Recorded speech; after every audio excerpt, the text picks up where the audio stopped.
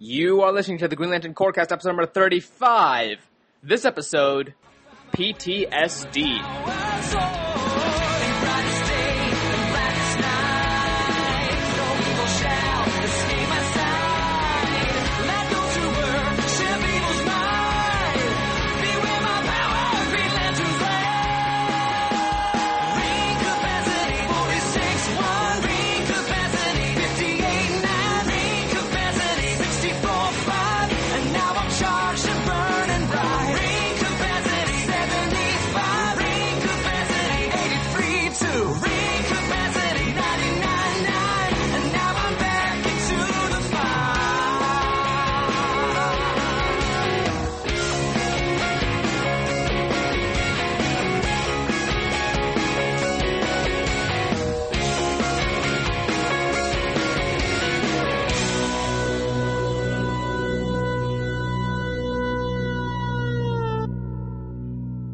Welcome, everybody, to the Green Lantern Corecast. I'm your host, Frankie Mateo, and joining me today is our full cast of Green Lantern experts.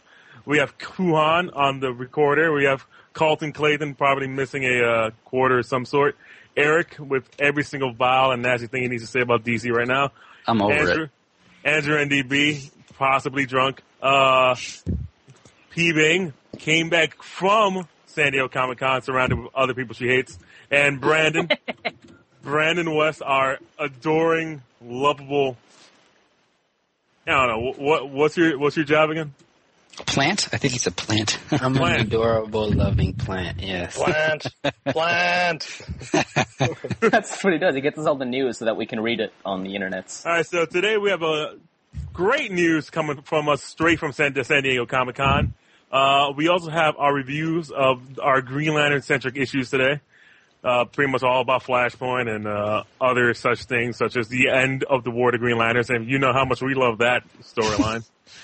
but we're going to start off with our news from the San Diego Comic-Con, and to bring that news to us, our loving plant, Brandon. Brandon, give us all your leafy goodness. Plant. I guess we should start off with Green Lantern the Animated Series news. There was a panel held at Comic-Con, and they showed a 6-minute clip of the series. The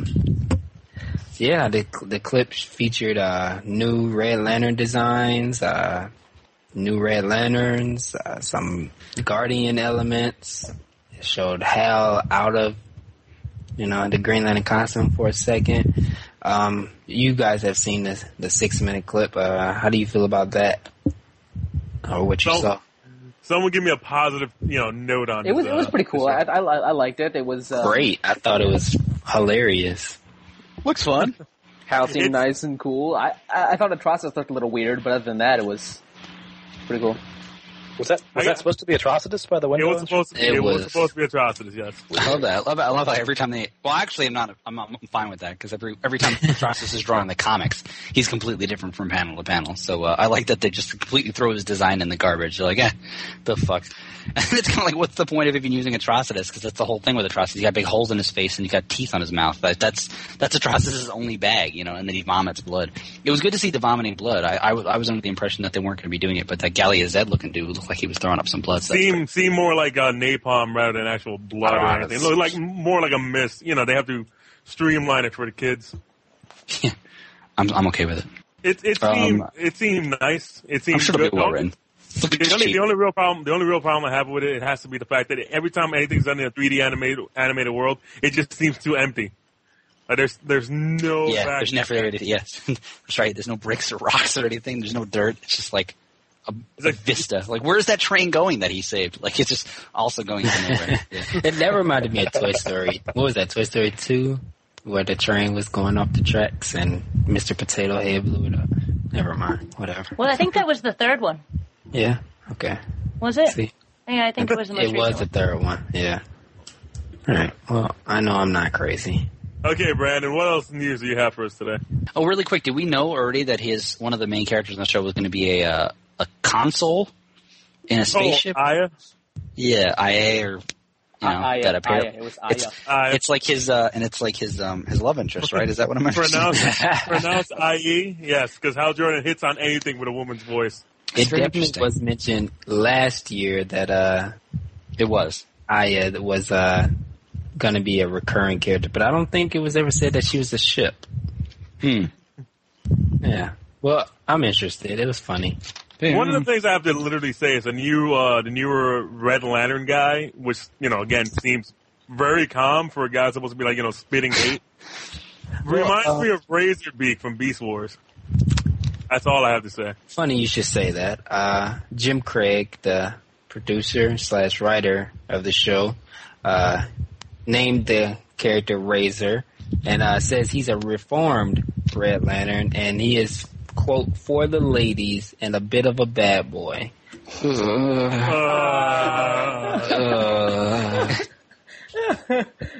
what you can expect from Red Lantern Razor. Give me something on a positive note. A positive note, they've got 26 issues in the can. Issues? Episodes. That's cool. I'm sure it's going to be good. I mean, even if it's not good, it's going to be good. I mean, it looks like it's well written to compensate. I mean, it's sure going to turn out like Young Justice. I'm sure we're going to get all. Yeah, it'll be badish like halfway through. Here, I just want to say one thing real quick, right? So the Clone Wars is probably the most expensive CGI show ever made, right? And even that looks kind of like garbage sometimes, So this show is obviously not the most expensive show ever made. It looks a little cheap. I'm hoping the writing is going to compensate for it. Some of the stuff looked pretty cool. I don't really mind. And I don't really like Kevin Michael Richardson as Kilowog. Not that I mind that. Who that was? I thought it was Michael Clark Duncan. Michael Richards? No, Kevin. Not Michael Richards. Kevin Michael Richardson. Michael Richards because now Kilowog is coded as black, so there's no way Michael Richards is going anywhere near one of those. But yeah. I do like Josh Keaton as a Hal Jordan. He still gets work?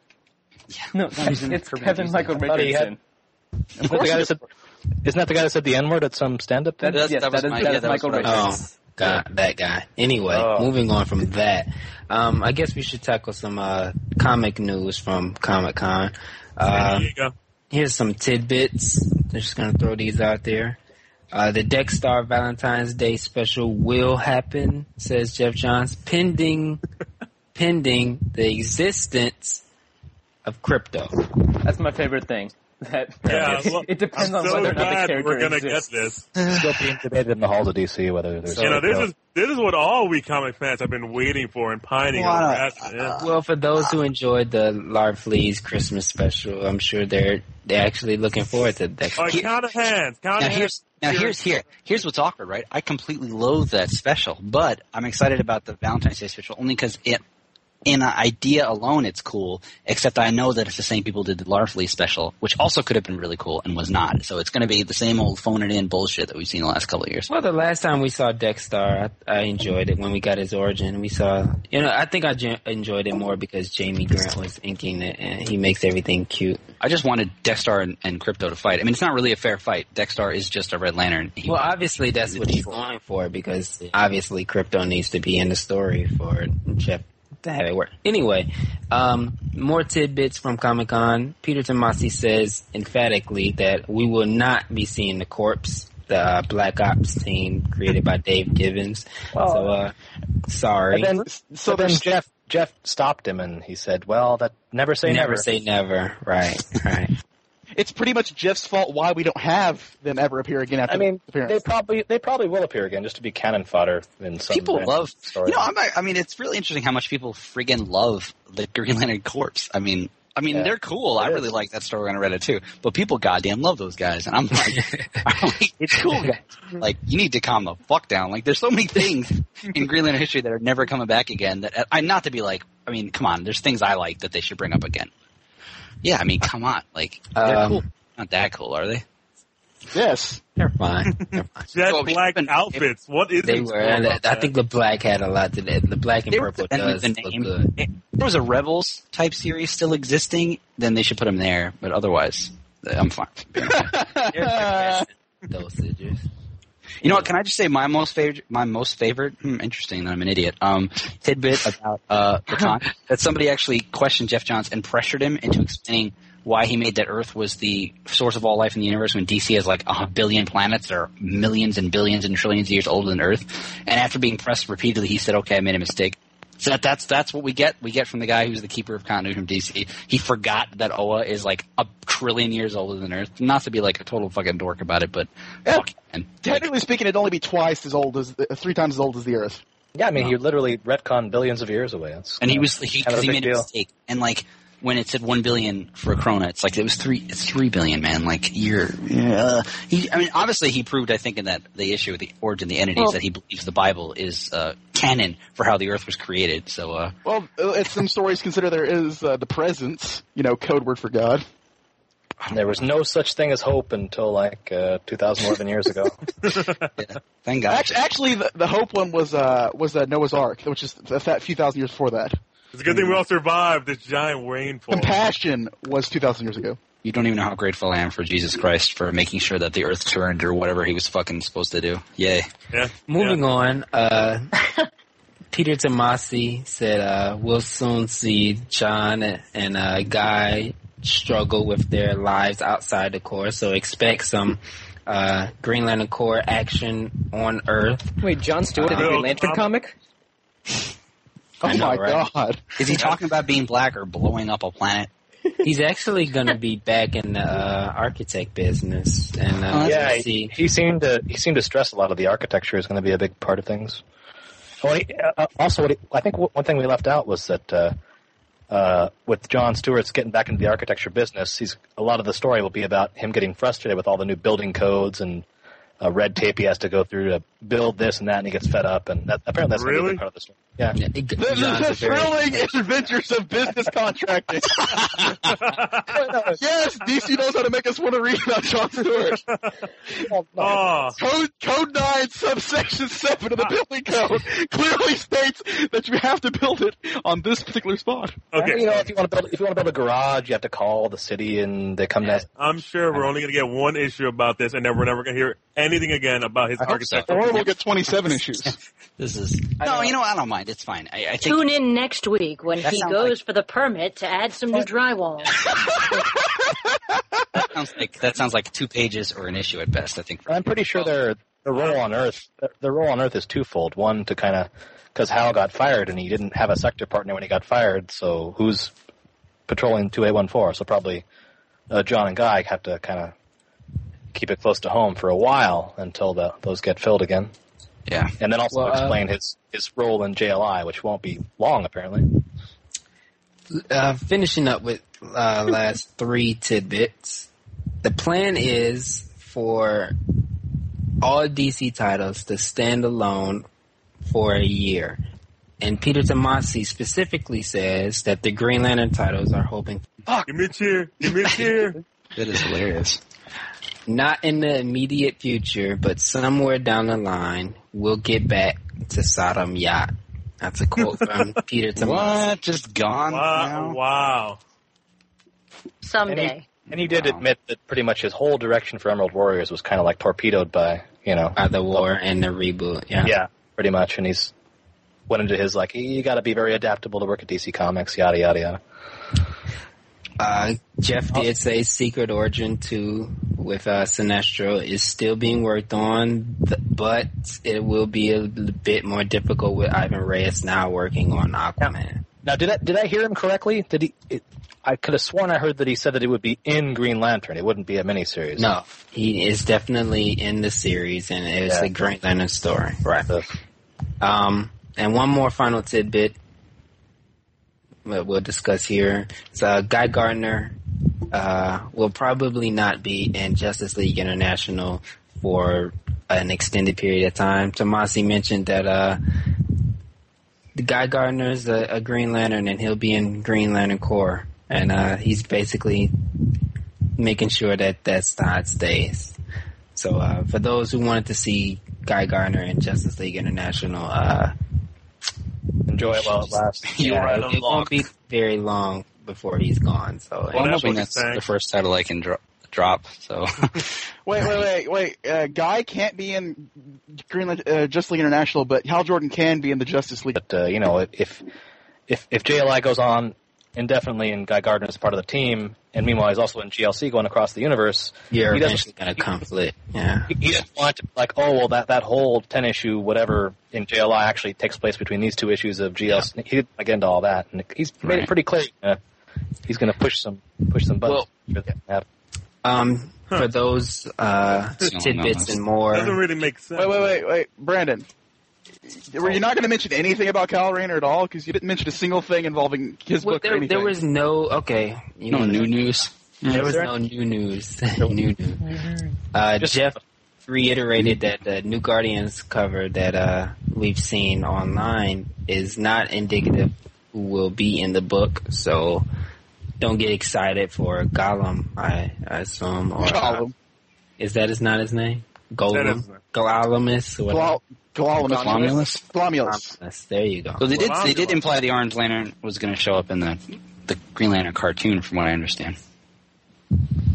Well, he pretty much said that Larfleeze will be in the book. I mean, I'm pretty sure it won't be in the full time. He's the only Orange Lantern. Listen, why did you guys even go there if you can't give us a fucking straight answer? Can I just ask? For those tidbits and a lot more, go to thegreenlanterncorps.com where we have a full recap on everything GL and things we don't mention here like Animal Man and Green Lanterns and whales and pictures. And entities. You make it sound so interesting. Oh, yeah, that's right. Walt Simon took a picture. So why don't you guys I'm interested to hear you guys all briefly talk a little bit about what the con was like this year.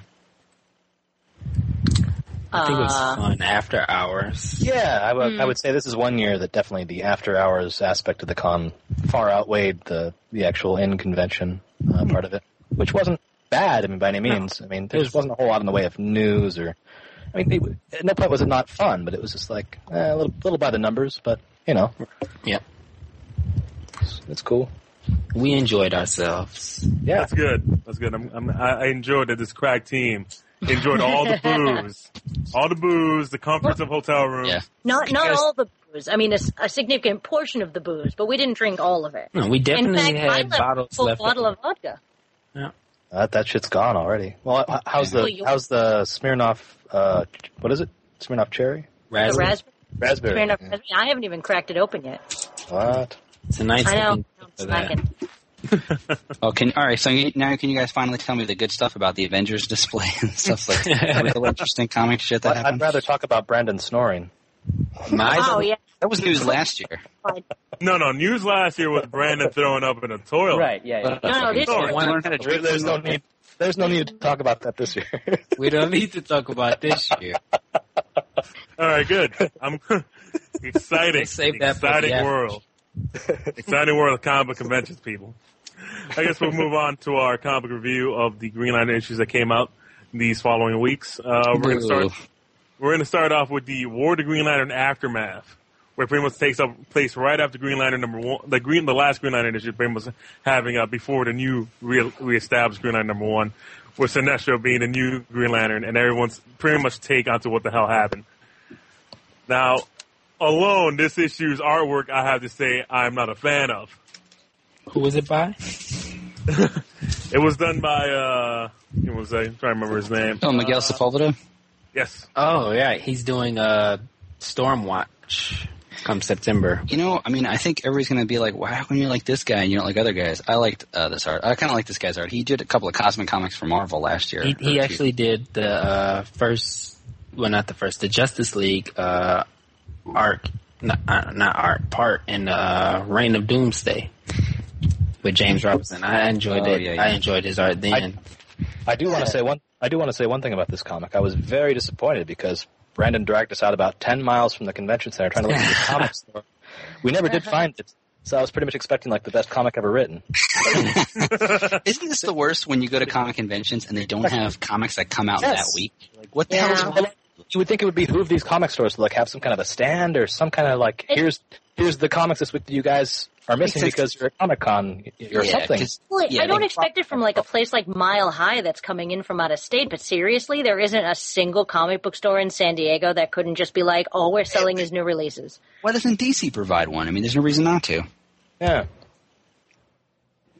That being said, this issue wasn't bad at all. I thought it was, especially on the art side, I thought it was a good art. I said it when I first saw Miguel's art. I said, with a good script, this guy could be really, really good. But, I don't remember in hating this art. I like this. I like the art in the beginning a lot. And I never said I hated the artwork. I said I'm not a big fan of this artwork. Yeah. I happen to think that the Tyler Kirkham art was just as awful as it always was. I thought that was drastic. Why would they? Why would they put both of these guys on their styles are my favorite part is my favorite part is it's not even like hey, this is one part of the story and this is the next part of the story. It's like, hey, this is a page with Jon Stewart and Kyle Rayner, and then here's another page. This one's drawn by Tyler Kirkham though. It's like, wait, I think it was a fill-in type thing. Like, obviously, right? I mean, like, we gotta get this shit out. I got to Tyler's art. It was just like, I forgot you were even listed as on this book. It's like, what's the point? You could have put Daniel HDR back on this title. I don't. Yeah. Well, one of the things I liked about this issue is that the story in the actual issue addresses a lot of kind of long-standing and sitting around plot lines, and in a legitimate, credible way, and talks about Ganthet and Saeed, and he even is like, "Where's Saeed?" And instead of just not telling us for 2 years, somebody actually makes it a story point to be like, "Where has she been for 2 years?" And I mean the people reacting to John, and and I think it was nice to see people actually trying to quit over Sinestro. It doesn't really make any sense that they can't quit. Like Selleck's like, no, you're not allowed to quit. It's like, I think I'm just allowed to quit. I'm still allowed. Yeah. We're not accepting your resignation, officer. Yeah, and then the argument that it's like, they're like, well, we want to let Sinestro keep his ring for a minute just to see what's up. It's like, no, you can take the ring away from him and just give it back to him. I mean, there's no real logic to them letting – I mean, I understand what they're trying to pull, and this actually makes a point to try to justify a lot of story points that don't make any sense, but it doesn't really work, Well, there is the story point that the Sinestro can't remove it himself, so there's obviously some ulterior. Is it true? Because I don't know why he can't. Because other people have, and I don't. Was that? Well, no, I mean it's not a typical thing. This is supposed to be out of the norm, as in he can't get this ring off, and that'll be a story point come September. I'm more amused at the idea that he might just be faking that he can't, just screw with people. I totally don't want this. I don't want this. I don't.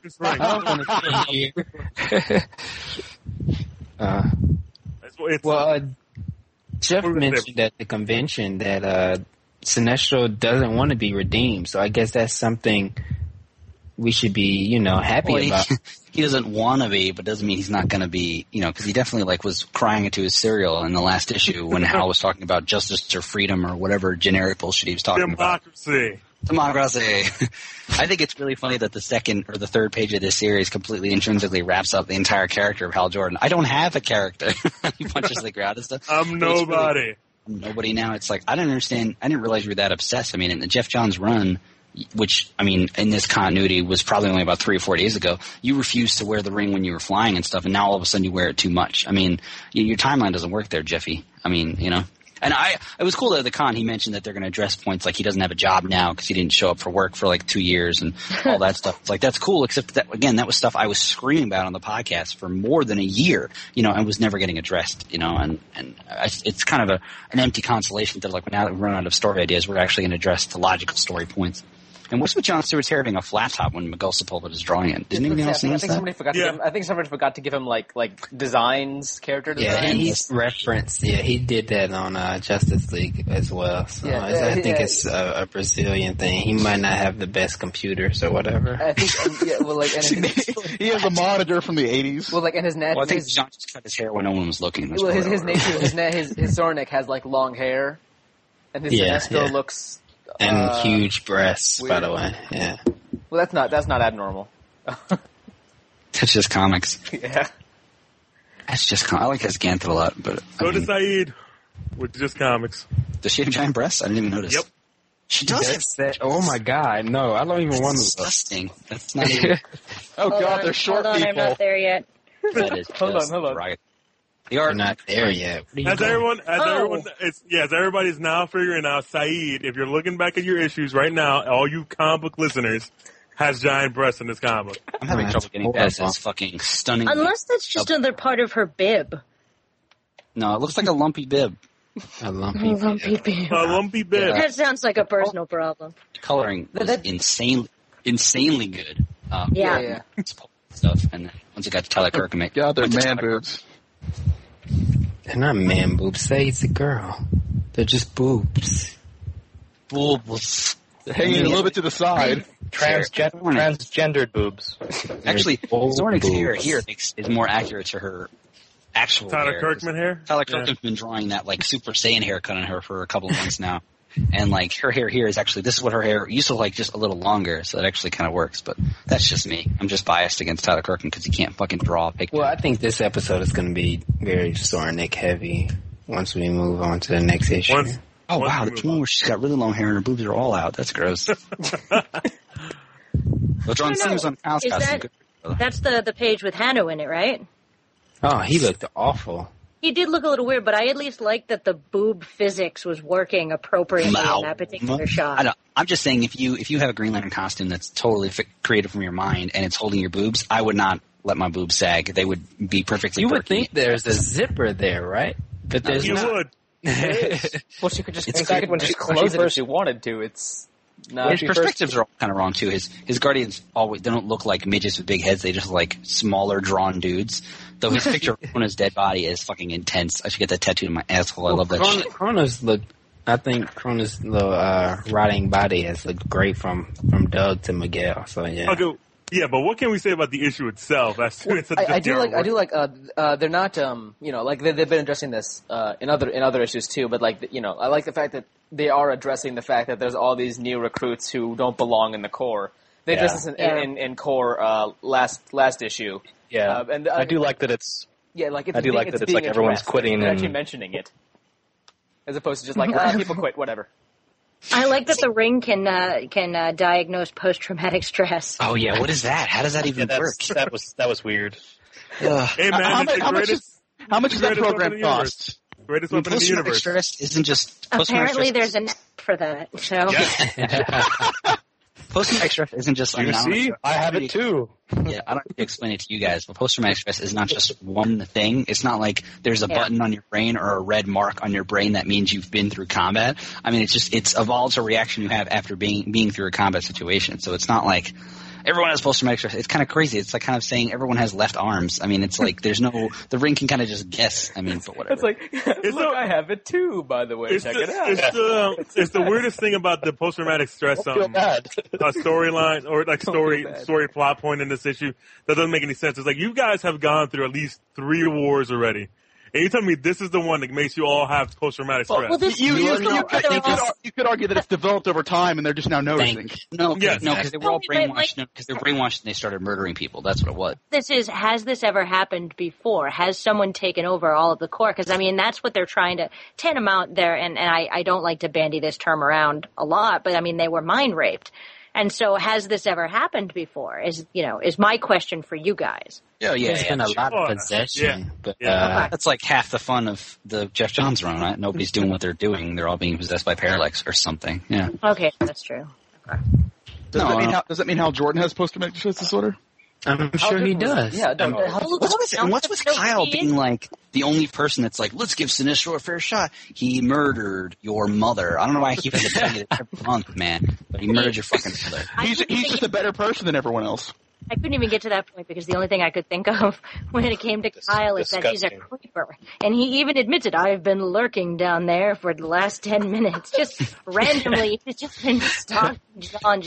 I don't know. That just struck me as really weird. I've been watching John Stewart of Earth. Exactly. I appreciate that they make him a really balanced guy, that he goes into the situation and is like, I can see your perspective and I can see my perspective. That's cool and all. I'm really tired of him being kind of like a wet napkin. The problem. Actually, I was really tired about of Jon Stewart's continuously saying to Kyle, "You're a dreamer. I'm the guy who makes everything happen. You're a dreamer." It's like Jon Stewart. You were literally the least effective Green Lantern. Even when you were leading the title, you didn't do bullshit. I mean, you're an asshole. Can we mention that while John calls Kyle a dreamer, this is the guy that spent half of Blackest Night on an empty planet, or going towards it, or trying to I'm make still it with flying his to this empty planet. Yeah. Is that all people? Ring limits. Is that all people really have to say to Kyle? Like, is that his? You're a dreamer, man. It's like There's also guys saying, Kyle, you have emotions. What the heck? You're such a stupid character, Kyle. You have a character arc. I don't know, Carol, you seem kind of gay to me, like, as a bad. I'm like, what is your problem? You're their best friends. But, no, it's one of those things where it's like Kyle, honestly, when Kyle first showed up, he was kind of a chauvinist and an idiot. Like, I mean, he didn't really, like, he wasn't really liberal or really that emotional. I mean, when Jed Winnick was writing him, he reached the end of his character arc, and he hasn't gone anywhere since then, because how do you get a guy who's like, now I'm the most ultimate perfect dude who's ever lived? And it's like, basically, all he should be doing is sitting on a beach and drinking margaritas and stuff, but they keep throwing him in these storylines and killing his mom and shit, and he's completely brushing it off. If anything, he is the most well-adjusted person that's ever existed in comics, because basically all he does is go into these conflicts where people are constantly yelling at each other. He's like, hey guys, let's chill out and listen. Like, no, you're stupid and you've got dreams and emotions, idiot. And he's like, okay, I see your point, but let's talk about it this way. Like, no, you're still dumb. Like, okay. I want to see that issue where it's nothing but him, like, listening to Margaritaville, like, with the Corona. I wouldn't even mind that they would have given Hal the ring back, as long as they would have, let Kyle, like, fly off into the sunset or something, Would have been nice. I want to see. All I really want to see is Kyle beat somebody up. I mean, not to be like a total boy about it, but I mean, just beat the shit out of somebody, please. At this point, fucking stop getting slapped, stop getting smashed, stop teaming up. He didn't get slapped up in this issue. He just presented his arguments and emotionally he slapped. He did get slapped emotionally by Soren Ignatius. But it's like you finally just brought up this between me and Sinestro. It's like, dude, I'm sorry. He killed my mother. Like, the only person I even liked in the world, and he killed her. Like, I don't know what else I can tell you. I just noticed that he gets told to butt out, and then he goes and follows John and, like, stalks him for 10 minutes. He's like, okay. All right. Okay. He doesn't want me. I'm going to go find my friend. Ganthet getting his hand back. Like, what was the splash page about Ganthet losing his hand? And he was like, Ganthet, you just bring it back. I know, but that definitely annoyed me. Like, I'm very sad about losing my hand. Anyway, let's move on to other topics here. Oh yeah. And go on to Green Lantern Corps. Let's go on. Number 62. Number 62, Green Lantern Corps. Just correct. Let me find it. Speaking of boobs. Yeah, speaking of boobs, and speaking about the other emotional tie-ins to Kyle Rayner's life and Soren Ignatius' well-being. I have to admit, I did not understand this issue in the absolute slightest. I mean, it's not that I didn't know what was going on, but I was just reading it going, why? It was so stupid. Well, I was definitely confused at first too, because I read this before Aftermath, because like I saw it said read after Aftermath 2, and I'm like, well, I have Aftermath 1, so I'm gonna be just as confused. I might as well just read this anyway. All right, so pretty much the entire conflict of this story has to do with the Sapphire, the Star Sapphire Miri entire love triangle between Sorenik and Kyle Rayner, and apparently Tony Bedard is not understanding of continuity or anything that actually happened before he started writing the book. It's like, how insane is this organization that Miri is like this? She did not seem like this. She's like, I'm gonna love this planet. I think you guys date. Like, they just went through the biggest war ever. Why would this get them together? Like, it's so stupid in every possible way. You didn't notice that the Star Sapphires have been a bit psychotic at times?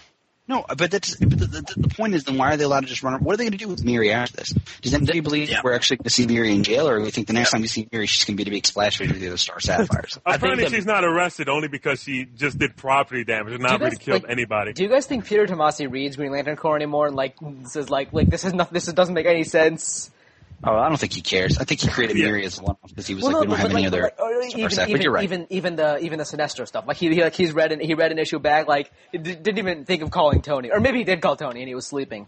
But like he looks at it like fuck. Some other time. Some other time. He's like, but no, Sora wouldn't do this. No, fuck. Some other time.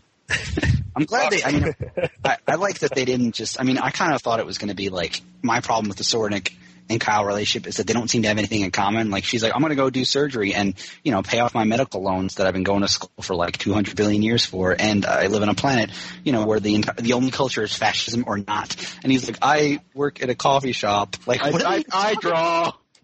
And he even implied like that's what they're going to break up over and stuff. But at least they brought it back to what actually happened in that story where he did not see Sorenik and Kyle lied. To be yeah, fair, and he lied about it. Like, wouldn't he be a douche? It is kind of dickish. It's funny, and it's funny. Sorry, you go ahead. I didn't even see her. Oh, fuck, he's right there. I was going to say, to be fair, he doesn't work at the coffee shop selling coffee. He just does his art at the coffee shop. He just designs them. Yeah, he actually just works there. Doesn't work at the coffee He's the Philip Tan of Green Lanterns. And just talking about Kyle being like taking the blame for everything. At the end of the issue, Mary's like, "I'm sorry, I destroyed this planet just so you guys could date." He's like, "I know, it's my fault." Like, what? Well, no, because he's the sensitive, nice guy. No, so fine. even though he's a douchebag, we're supposed to like well, hold on. Let's focus our attention on Soranik being a bitch. What is with everybody is a bitch with you? No, she's not. There's absolutely no reason to be upset with him. Wait, Brandon. We haven't read Aftermath 2. Brandon, That's true. It's true. Honestly, I want to hear your opinion on this, Brandon. Give me your opinion there. I hear you say bitch so many times, though. There are two things wrong with this comment. One is obviously the end. The art and the writing. Sorry, what? Okay, hold on. It's better than Tyler Kirkham, so take that. Wait. Brandon has a point. Obviously, the ending, we know there will be nothing coming of Miri's little entrapment at the end. That's obviously the worst part of the issue, is the fact that this doesn't get us anywhere.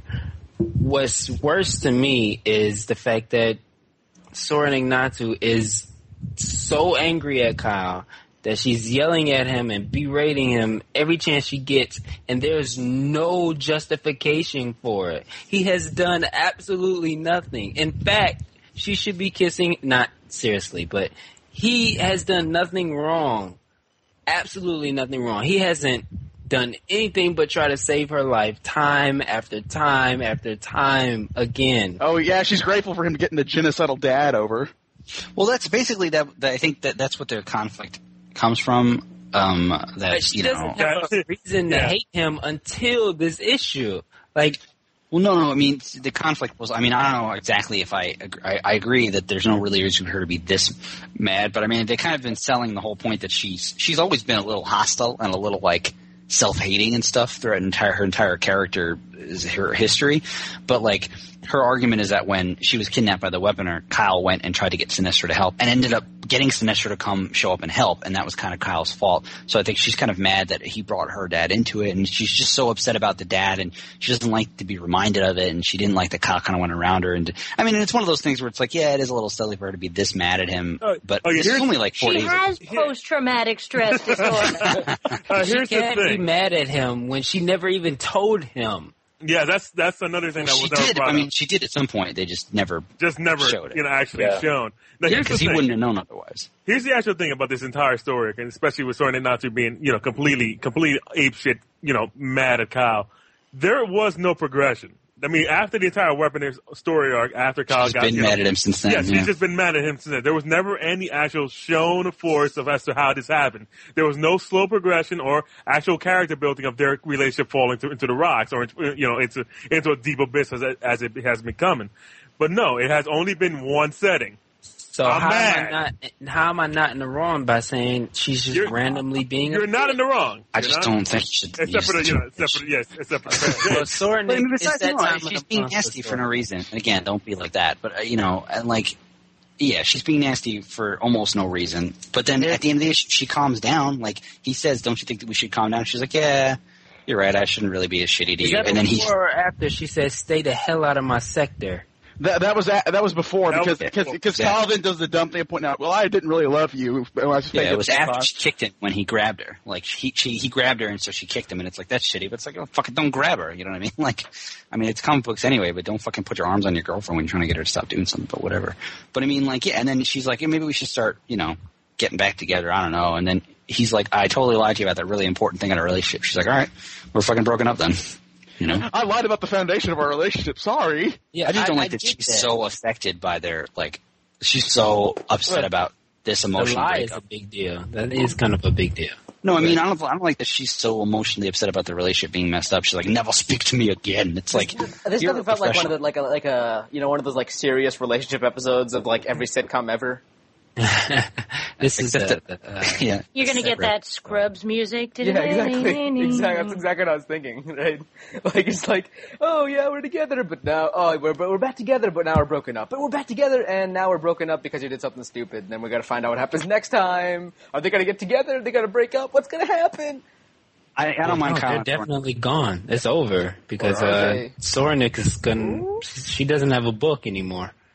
Well, she's an Emerald Warrior. She's gone. She won't be in Emerald Warriors. There is no. You mean Green Lantern Corps? Green Lantern Corps. No, right? Yes, she's on the cover. Gonna take her spot. She's on the cover. I don't know. Is she? Yep. But there's like a bunch of characters on the cover because that's going to be like the multi-character comic. I guess. But whatever. I mean, everybody likes Sornik. It's just that they broke her up on purpose. And it's interesting because now the guy who broke them up and is the only person who was working actively to break them up, Tony Bedard, is now writing the Kyle comic. So I don't know if it's like a mandate. It's like we need Kyle separate and we need to have some kind of sexual tension with whoever the star. How long do we usually have Kyle single in the first place? So this might be a breath of fresh air. Yeah, no, I guess. Ceramic is lucky she ended her relationship with Kyle not in a refrigerator. Let's be honest. She's lucky to any landing you can walk away from is a good one. Any Kyle Rayner you can walk away from.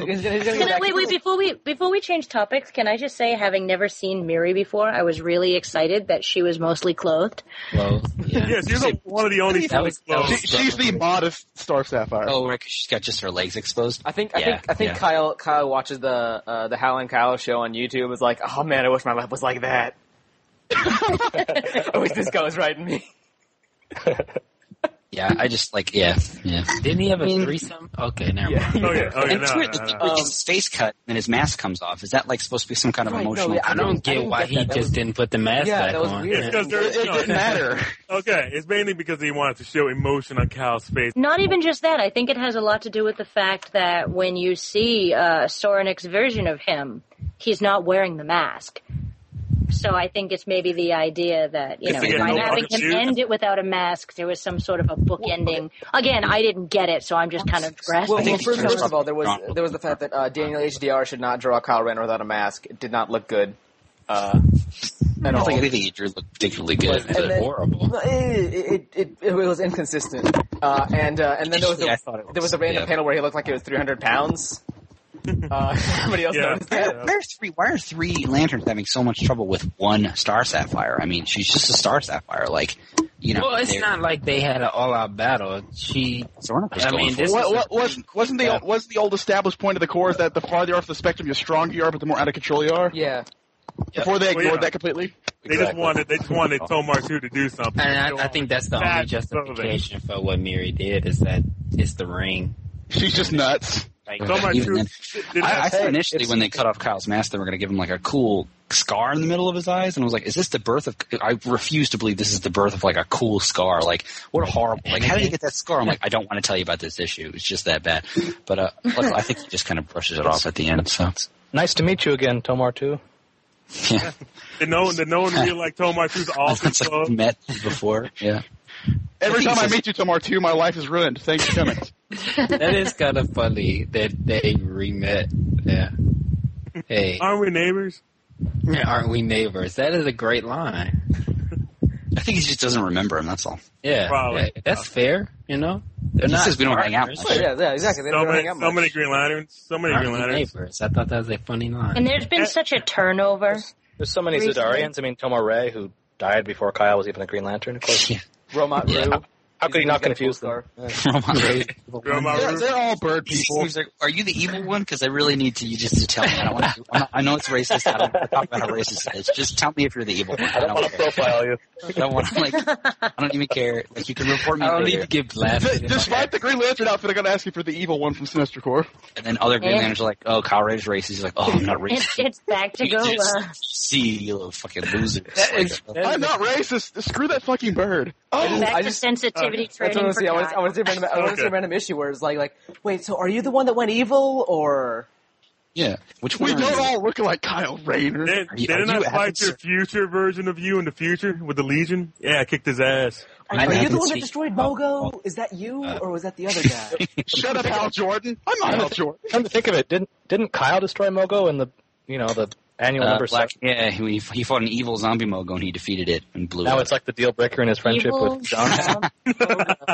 Yeah, but Kyle, one of the DC used to do this thing with their annuals where all their annuals would be themed, and so Kyle had one where it was a ghosts theme, and Kyle had that Necron was escaping his dimension, so he resuscitated all the resurrected all the Green Lanterns that Hal Jordan had killed, and Kyle fights them, and then the way he beats them is they're all on Mogo, and he blows Mogo up.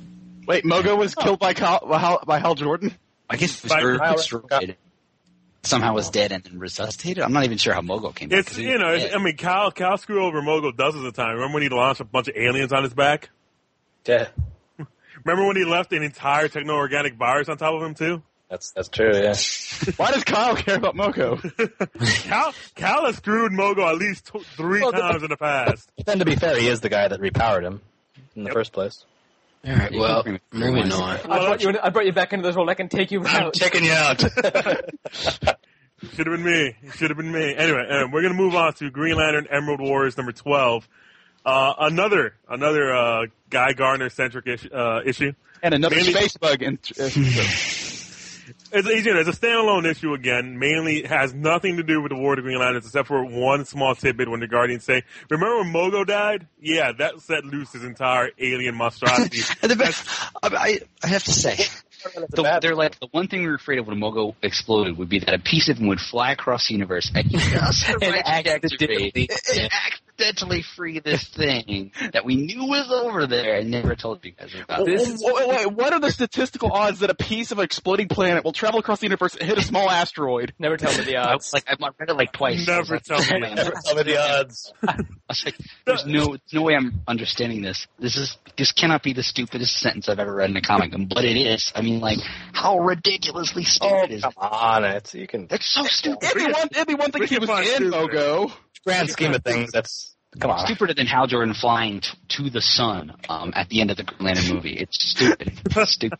How bigger they are. How big these sectors are? These sectors are multiple galaxies, which means they're infinitely long. It would take you like thousands of years to fly across one of these sectors, and yet this thing is like apparently going at like negative speed and hitting this prison. Like Mogo was like, as a last FU, I'm going to just throw this at the prison. The only way that could have even worked is if that asteroid happened to be in the same star system as Mogo. That they just happen to have this death entity right next to Mogo. And you know what's really funny too? That they say it hit the one thing we hoped it would not. It's like everything else it could have hit, like people. They were like, yeah. we hope we wish that would happen. We just don't. The only thing we don't want to hit is this thing. Like everything else is fine. Us. Everything else is fair game. You hit us. It can hit all you lanterns. I don't care.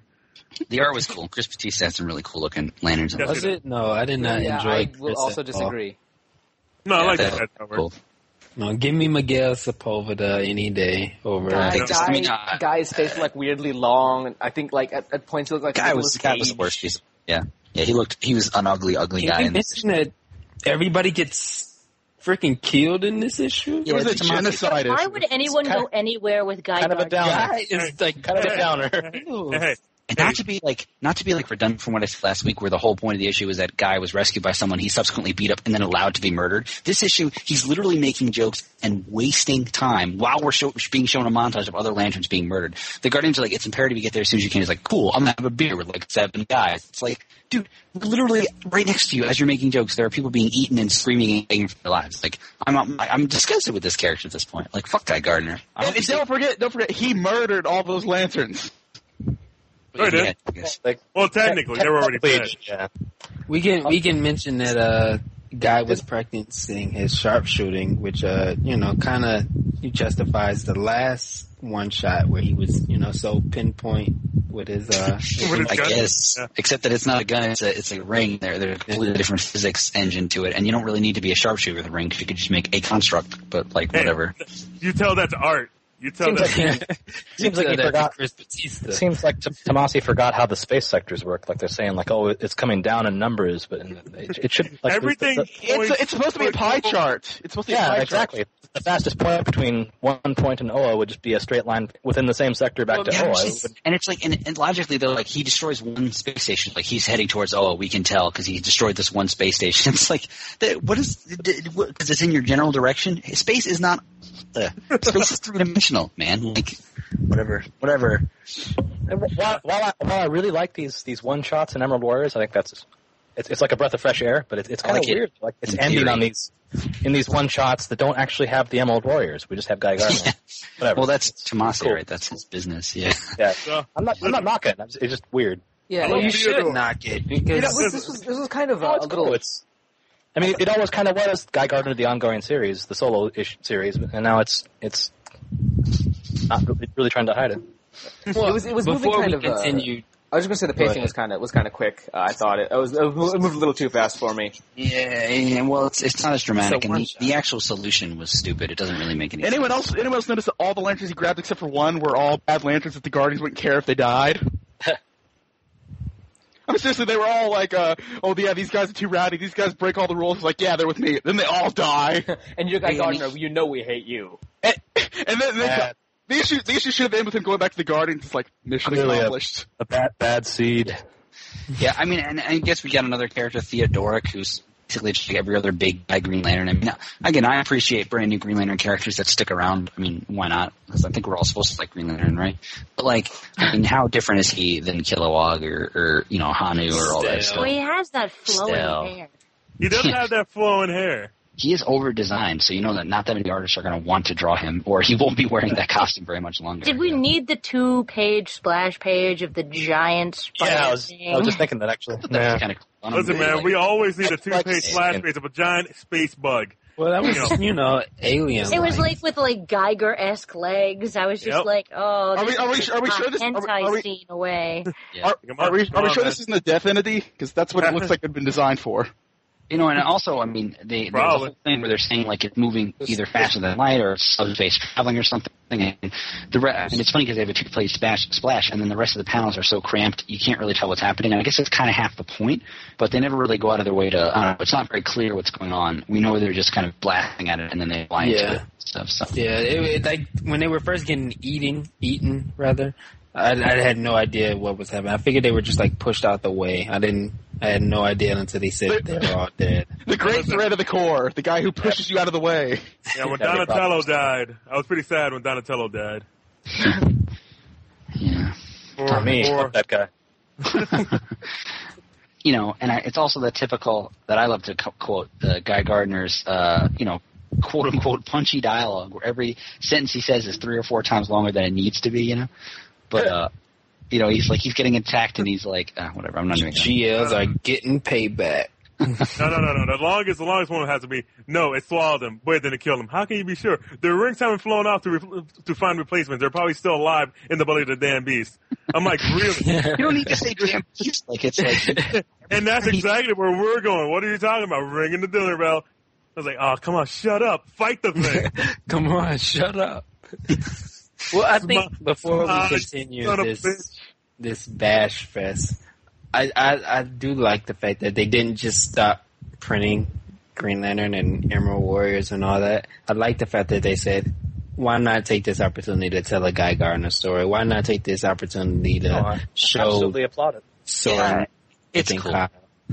It's cool, and I'm more excited about the Tony Bedard stuff because he's actually trying to take advantage of the premise of Green Lantern as opposed to what Tomas just having these action ventures and stuff. Which, I mean, it's interesting because I think we all appreciate the single issue format and the kind of different, not actually related to these long term stories. But the problem is there's no real weight to the stories because part of the reason why Tomasi kills so many people in this issue and murders the guy in the last issue is probably because he's like, well, nobody really cares what's happening. It's because everybody knows guys are going to go there and win. So they have to add some kind of stakes, and if he kills a billion Green Lanterns and murders some poor defenseless guy who's just trying to help Guy Gardner out, that was totally Guy Gardner's fault, then, at least, the audience goes like, oh, that's sad. Oh, it's a little bit more meaningful, I guess. But it's not. It's just, they're Green Lanterns that we just met, and 3 pages later they're dead. It's like, oh, that just proves that any Green Lantern can die, and it doesn't matter, Yeah. But, As long as you can show that ring zipping off to another planet, it's fine. Yeah. Well, that is their job. Yeah. I don't Why anyone would travel anywhere with Guy Gardner is beyond me. And wait, I just have one more rather random joke that I'd like to point out that I had to read it twice just to make sure I was reading it correctly and I wasn't the first way. When they're about to go into the thing's mouth and it says, "Get ready for what?" to tickle this monster's ivories. Ivories was not what I read the first time through. I was like, how does he know this thing has ovaries? And why is he tickling them? How does he know it has... whatever. Yeah, it's not... Anything Guy Gardner says has to be read 3 or 4 times. Like, I literally gloss over half his word balloons because he's, like, saying some nonsense half the time. You can look at that same page, and he's got 2 more jokes. It says, smile, you son of a bitch. Going down. Like, really? He's got you him lined kept up. the smile, the son of a bitch. I kind of got that. But yeah, that's the Jaws thing, but I get it, but it's over. You know, that's right. Or Jaws are getting, these things getting, whatever. He gives it like 4 or 5 different catchphrases as he's trying to kill it. It's like absurd. He should just say like Shazam and then just like leave it at that or something. He should be a man of few words. He's a man of way too many words. Every time he changes from, you know, like in an apartment, he changes to the Green Lantern costume, just goes, it's Morphin time. Or Captain Planet, I don't know. What did they say? References.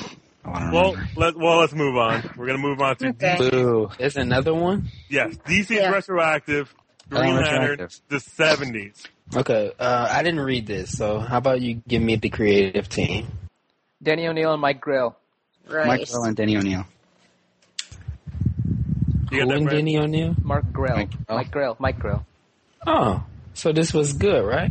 Yeah. Not in Sure, yes, totally. terms. Maybe like a dog like this. You guys must have had the worst freaking comics ever. Well, I will go on a limb and say that there's a lot of really cool parts. Because Danny O'Neil is cool because his writing style is very like balls and in your face, and that's really cool. Just problem is it's also really balls and in your face. So like it's got a lot more nonsense than other comics wouldn't normally have. Yeah. But it's great that you use that expression considering the cover for this. I showed it to my roommate and he goes, "Wow, he's really airing out his junk there, ain't he?" Yeah, balls and in your face. So is it just me?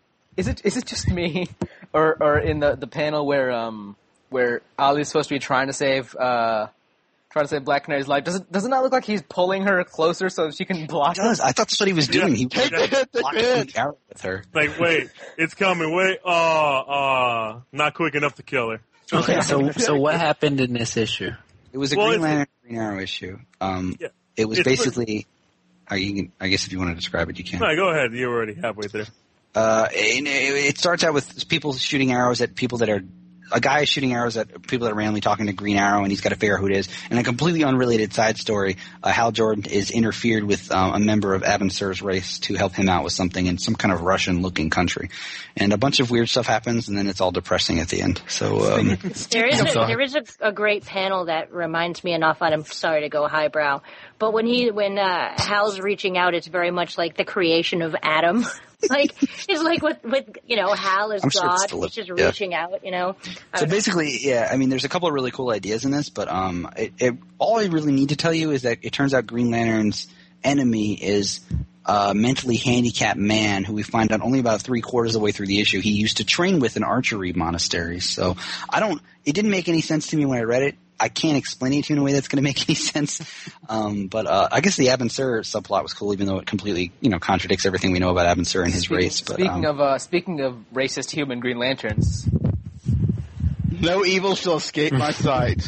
He sees the guy for the first time. He's like, Abin Sur? It's like, no, racist.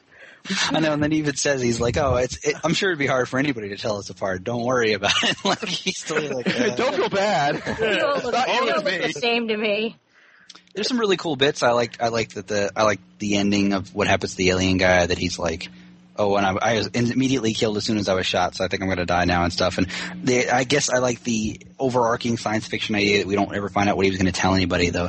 I mean, Denny O'Neil, again, is very good at balls and in your face, but the dialogue was a lot too direct. Not a little too direct, a whole too much too direct. I mean, characters were literally just explaining what they meant by things, and at least they meant things. I mean, it's a change of pace to read a comic where people actually are trying to say stuff, but they're not just trying to say it; they're just saying stuff. Like, it's like I'm again, and something else I need to tell you just to warn you off of reading this ever is the last panel is the mildly handicapped person telling Green Arrow that he just wanted to be loved, and it's played as tears in his eyes, seriously as you possibly could play it. So what do you do? The end.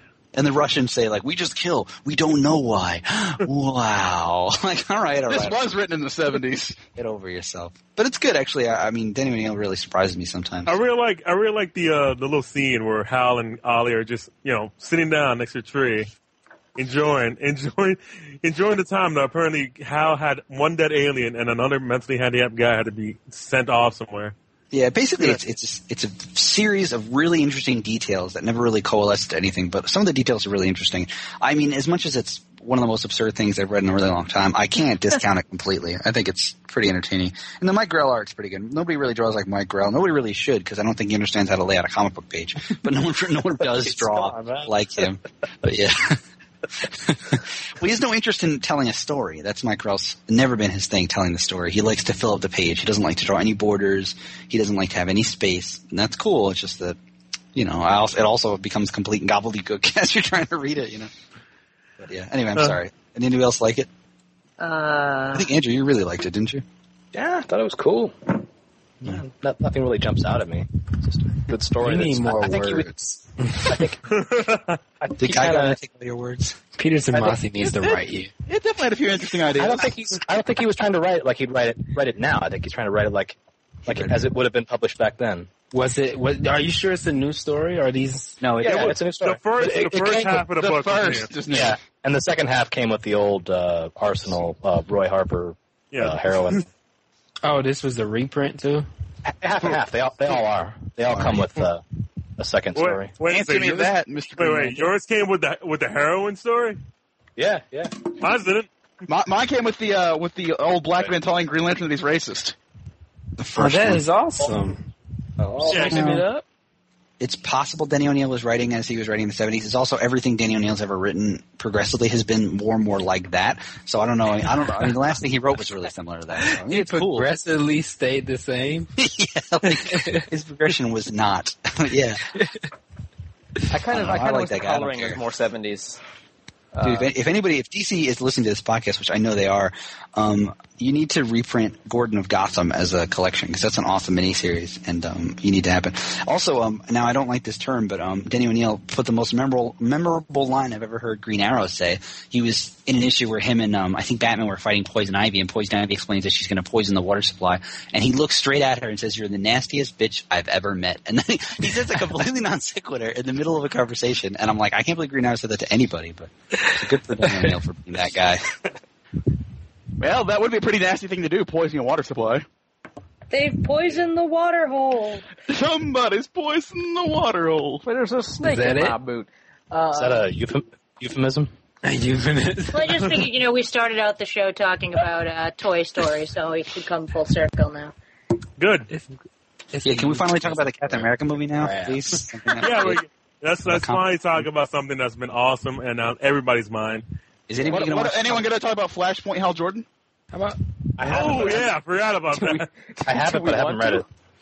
I haven't read it either. Let me easily list off what happens. Obama's in it. Obama is in it. Obama's in the last one. Yeah, too. this is Flashpoint. Hal is a bad enough dude to save the president. Okay, well, now I just want to know what happened. Okay, easily done. Can you even explain what happened? Because I don't think anybody can. It's the only thing that happens in the story is Hal Jordan pretty much going like, "Hey, I'm flying a plane, and the alien texts me, alien leaves, flying a plane, fucking invisible jets, fights, giant monster, two-headed dragon, kills it, Obama says, we need Hal Jordan, and he's the very last bit, Hal Jordan's gonna die in the next issue by throwing a nuke on something. I'm assuming he's nuking, Themyscira. Yeah. Well, Themyscira's already gone. Or am I wrong with that? Well, there's a new Themyscira at Britain. Yeah. So he's gonna bomb Britain with a Green Arrow sanctioned nuclear missile. Which is awesome in theory. Which is not awesome in theory. I think that's pretty cool. I mean, for in this theory, universe, it's dickery. I think that's a pretty decent way of combining all these stories. You've got Green Arrow, you've got the Wonder Woman, Aquaman background, and then you got Hal Jordan, who's being forced to drop a bomb on people. Not forced. He volunteered. Okay, well, for your country. Obama said so. Obama said do with your country. What would you do for your country? What is this? Also because Captain Steve Trevor's already dead, so the only person. That's a running theme this week. Is that Steve Trevor is definitely dead. So I expect to see him popping up. I haven't read Lois yet, though. I have already. The Lois, the Grifter story. It's weird. You guys are reading Flashpoint. That's just really strange to me. I mean, I'm like the Kuhan for Brightest Day for Flashpoint. You dropped that piece after. I mean, I'm reading the main miniseries, and I'll probably end up reading all the collected issues. That's it. I'm reading the main miniseries and the Green Lantern stuff. That's it. Like I'm just reading the Green Lantern stuff. I had all the stuff. Like I had all the stuff in my pull, and I realized that I was dropping every single one. Like every time, I was just putting it back on the shelf. So my LCS guy's he's like, do you want to just pick two or three things, and so I don't have to pull all these for you? I'm like, yeah, let me just do the Green Lantern stuff. I remember the only real thing about Flashpoint. The only real thing about Flashpoint again is that it's just a giant what if this happened, or what if it's that's all it is. It matters so little at this point. You skimmed over the Green Lantern thing. I don't think it matters to DC. What happened with Alban Sur in this issue? Oh, he just flew next to Hal Jordan, going like, "Yo, man, you're very brave." And Hal Jordan's like, "Yeah, you're very brave. You're very." People say that's stupidity. He goes like, "No, it's very brave." Well, stay fearless, my friend, and it flies up. Literally, that's what he says. He literally tells them. So iconic. Because all we know about Alban Sur is he's always talking about being fearless and protecting life. Well, that was probably a big step for him. I mean, we just found out he's racist, so. there was a nice part where Hal actually asked him, "Why are you protecting all these, people that you don't even know?" He's like, Earth, even though it's a young race, I see so much potential in you. Well, bye, and it flies away. Yes. Not 3 days ago he was like, Earth, why would I go there? Why would I care about them? No, that was actually the prequel issue. And well, so Alban Sur is about to die in Alban Sur. Or did he already die in Alban Sur? No, he was cut off. And as we all know, what's his race called again? Ungaran. Yeah. They're practically immortal. Yeah, they're practically immortal. You can blow up their heads and they'll still come back. Yeah, that's true. Yeah. You just gotta cut them in half sideways. The only thing they can't survive is the Aurora Borealis and a crash. Aurora Borealis and a plane crash. Yeah. There can't be only one.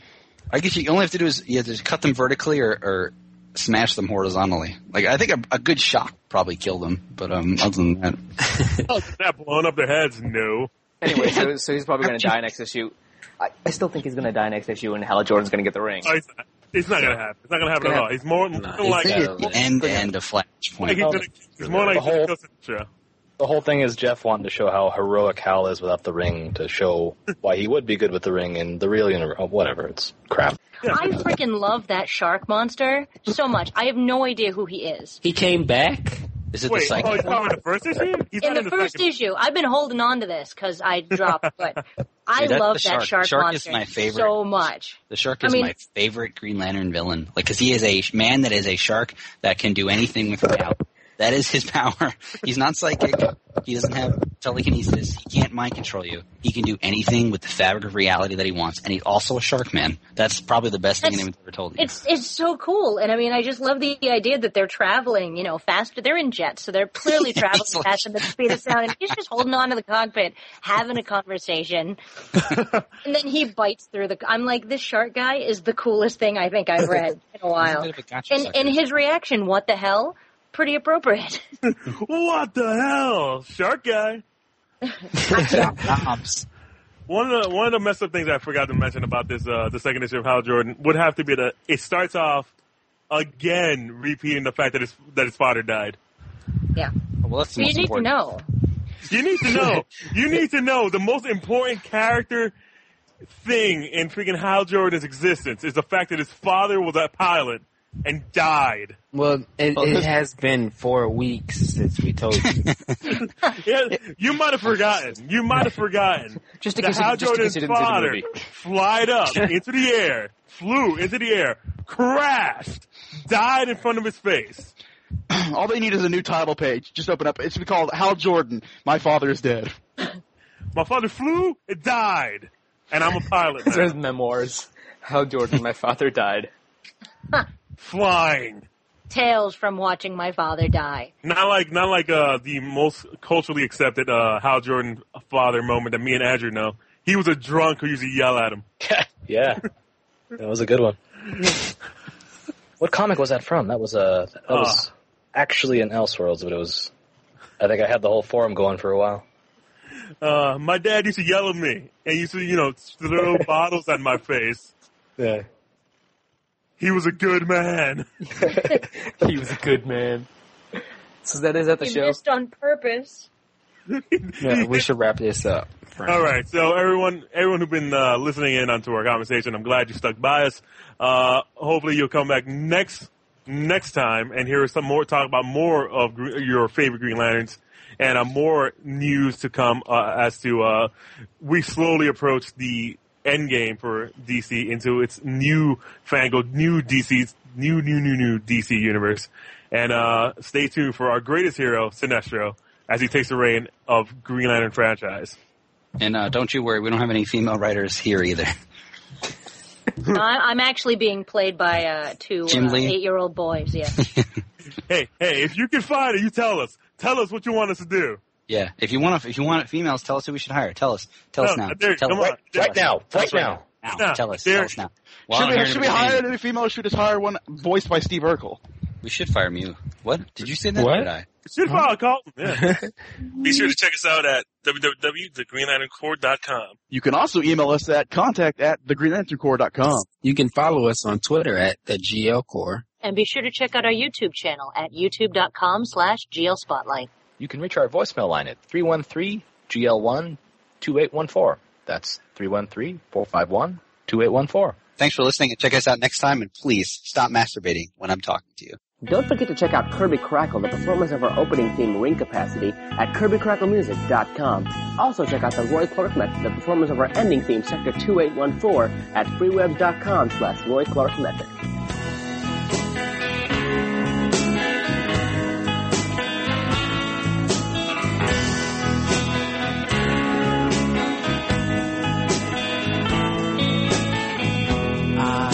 This magic green, it is the color green, it can do anything. Sometimes it speaks to me, it says how, what